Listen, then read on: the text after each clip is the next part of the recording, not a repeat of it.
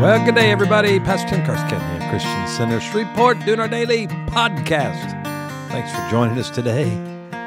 We're talking about the next 2 years prophetically, an urgent warning. And today we want to continue to bring that warning and prepare us for the days ahead. Coercion is coming, but it's coming through deception. All right, let's listen to this warning.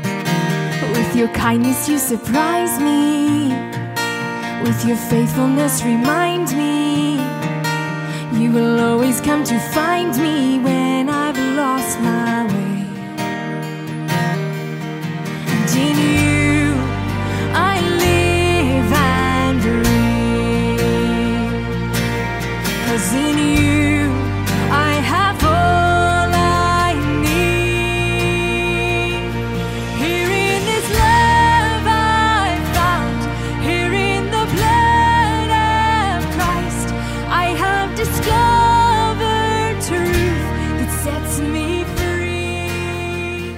Yeah, I think the words of that are very accurate. We're going to be in a season where we're going to have to be in Him so that no matter what comes from the outside, the oppression, the persecution, whatever, we're in Him and we can go through anything no matter what occurs. Well, welcome. It's Wednesday. It is the first day of February 2023. Wow. We made it to another day, a new month in the Gregorian calendar. So let's see what the Lord's speaking. We started this week talking about the 2-year frame, the warning we're bringing, the urgent warning. We've been given the same warning, like I told you for 2.5 years minimum. We saw this day coming. I've had dreams about it. I had warnings about it. And today I'll share a small dream I had years ago that is being fulfilled potentially in the days ahead. And today I want to talk about the coercion of this movement that is going to come through deception, and that we must be discerning and know the days that we're living in, as we read in Luke chapter 12, that the Lord rebuked the religious spirit for not being able to analyze the present moment that they were in, which was Messiah Jesus was on the earth. And we are required as believers and followers of the Lord through our prophetic gifting to know the day in which we're in. That's the Issachar anointing. We talk about it. And so today I want to pick up there, continue to bring this warning. I'm trying to prepare a company of people. We are, not just me. There's a whole group of us doing this, where we want to have a company of people who know each other, know who labors among us, so that we can walk together, protect one another, and fight together for freedom, that we will not lose the present freedoms that we have. I must say, we had a little 4-year reprieve as Americans when President Trump was in office. He protected our rights. He fought for them. He removed laws that were oppressive to us. But now we have a new regime in the White House, and we're starting to lose our rights again, just like we were under the Obama administration. So now we're back in that cycle again. It was like 4 years of reprieve. I think it saved us many years in the future. But we're in that fight, and I think the whole world was affected by that. We talked about how, the crisis that we went through in 2020 through 2022 was used, or a dry run, I should say, to train us, equip us, prepare us for what's going to happen. And this term, soft totalitarianism, is a term that we want you to understand because it is a beginning of an oppressive state. Now, Chuck Pierce gave the word. We played it yesterday, which is the enemy plans to have the church, as we know it, the organized church in America and beyond, to be run by the government like it is in China. That's the plan of the enemy. Now, we know his plans, but what is the plans of God? He wants an awakening. He wants a revival. He wants leaders to rise up and fight. That's really what he wants us to do. He'll fight with us and for us. We just have to fight properly in the battle ahead. Now, as we move toward this coercion through deception, I think you need to understand those terms of the power of coercion and how it can happen and how it can move, and it can begin to invade religion and then have religion tell everybody what to do. We see that in John chapter 4 of Acts when the religious spirit married a political spirit. So the Pharisees actually had governmental authority from the government to begin to dictate to the early church what they could do, what they could say. And as they did, they began to put parameters around them. They say, okay, you can do this, but you can't do that. Okay, you can talk about the Torah, but you can't talk about Jesus. And if you do, we're going to persecute you, put you in prison, which they did. And we're coming upon that day. So now when we look at this soft totalitarianism that we're talking about, the left wing of these world governments it's bringing, what it appeals to is a hunger for a just society, as they say, or social justice, one that vindicates and liberates the historical victims of oppression. In each country, it's different. African Americans in America, Native Americans, people like that who are historical victims, but it masquerades as kindness, demonizing dissenters and disfavoring demographic groups to protect the feelings of the victims in order to bring about what they call social justice. So what they'll do is, like for us as a church, the body of Christ, we teach morality according to the scriptures, according to the Torah, according to what Paul teaches us. Well, historically, those in the homosexual community, the LGBTQ, have been victims, of oppression, of people attacking them, which is no doubt that has occurred.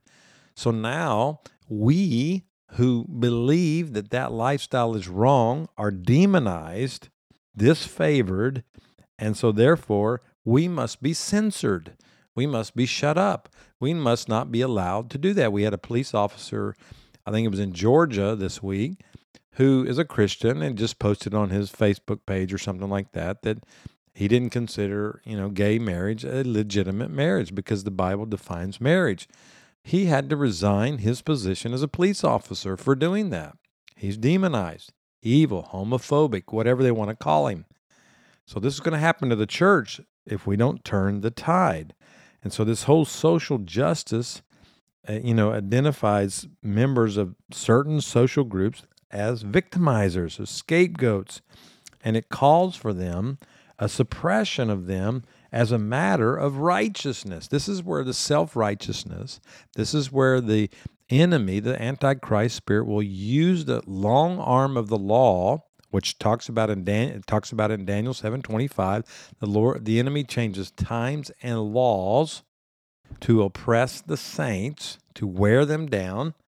So in this way, it's so-called these social justice warriors who literally started as trying to bring freedom. They were liberals at one time, but now they've abandoned their authentic liberalism and they embrace this aggressive, punitive politics that's much like communism, where now they are the arbitrators of truth and law, and if you don't agree with them, you must be suppressed.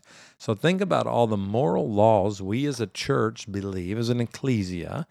Read 1 Corinthians 6. Just read the list there that Paul lists. When we begin to become those who declare those, we're now demonized. So this is why the government's going to come in and start saying that we don't have this right to do that.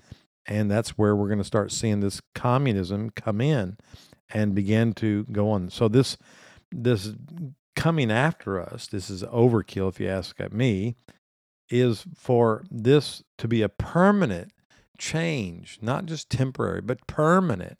We see this when we see the laws change in morality. We saw that in America under the Obama administration where they redefined marriage. We didn't have an opposition as a believer to, if they want to, quote, have a union so they could have insurance and taxes, benefits like any married couple, do it. We don't agree with that lifestyle, but don't redefine a biblical institution, which they did. And that's part of communism or totalitarianism. When it comes in, it must scrub all other ideologies other than the ones that they believe. And so we're starting to see this happen, or it's heading that way. And so we have to be in this place where we're not deceived by this coercion. That when they start coercing us and saying, oh, this is for good, you should love your fellow man, then we need to recognize it for what it is.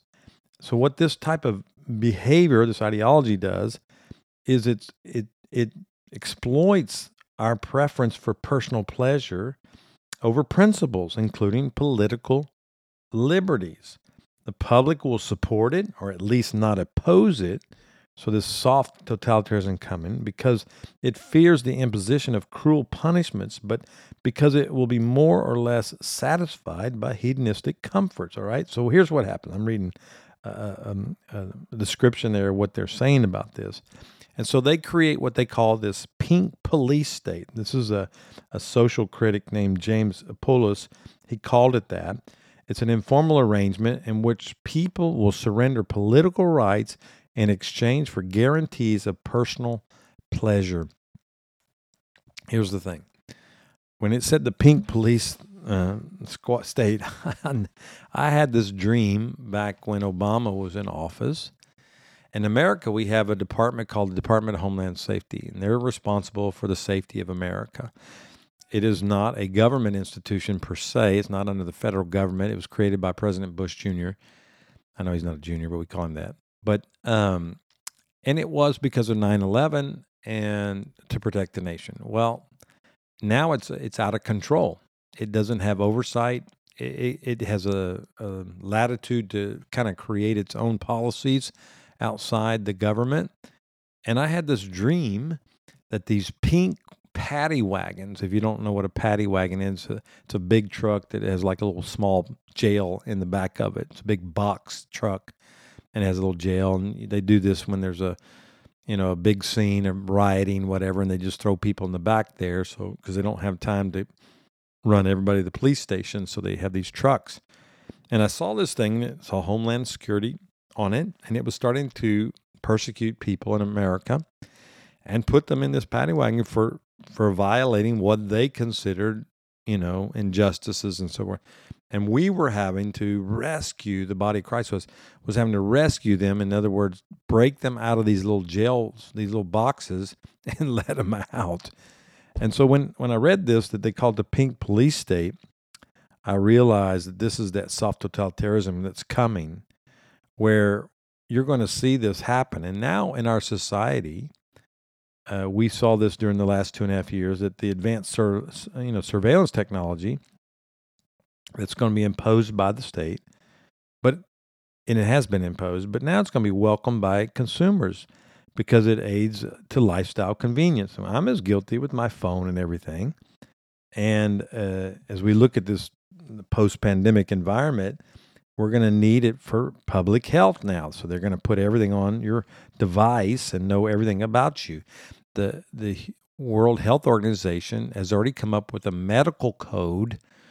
And if you don't know medical world, in every report or file of a patient, you have codes in there, and it tells a number or whatever, and it lets you know that you may have had certain procedures or you've had certain illnesses in your life, or they're going to put a code in there for being jabbed or not being jabbed. So my concern would be, like, if I'm in a foreign country and I had to go to the hospital for whatever reason, that code's going to be on my file. And they're going to look at me, and if they have laws that they're not going to treat me because I'm not jabbed or, whatever, I'm going to be marked, okay? So all in the auspice of, this is a convenience to have everything on there. And so what has happened is we become engaged with the big brother mentality, and we tend to allow it to happen. We saw this during the crisis where more and more we had to wear these masks and so forth, not knowing that AI, artificial intelligence, was using that to learn to identify people through their eyes. If their mask is covering their mouth and their nose, they can still identify you. So they trained these AI devices to start doing that. So now, for the convenience of healthcare, whatever, we created another level of surveillance, which now can mark us, so forth. So it's, you watch this now with crimes. They can discover a crime and solve the crime within days because of the surveillance, when sometimes it would take years. Okay, I'm getting a little bit deep now. I just want to say this. We are being coerced through deception. Let's not be deceived, church. Let's be awake. I know this is an unusual week, but I felt this urgent warning because of what Chuck had and what we've been getting, that the enemy wants to do this. It wants our movement to be controlled by government. And we are under the government of God. We are praying for an awakening, a move of God, for that we will fight for our rights around the world to have the freedom to share the gospel of the kingdom of Jesus Christ to the ends of the earth. Join with me and agree that God will do this for us. In the name of Yeshua we pray. Amen. Amen. All right, come back tomorrow. We'll continue. Well, thanks for listening each and every day here on our daily podcast from Christian Centers Report. As you know, you're listening on one of the applications. Thank you for that. Please, again, share this podcast with others. We'd like to grow our audience so we can also bring this light to many other people. Don't forget our trip to Israel, May 4th through the 20th. We're starting in Europe, and then we're going to end in Israel. A journey to freedom, how the nation of Israel was birthed, and our responsibility to bless those that bless Abraham. So we're going to go into that, and you can join us on that. Contact our church at info@christiancentersreport.com.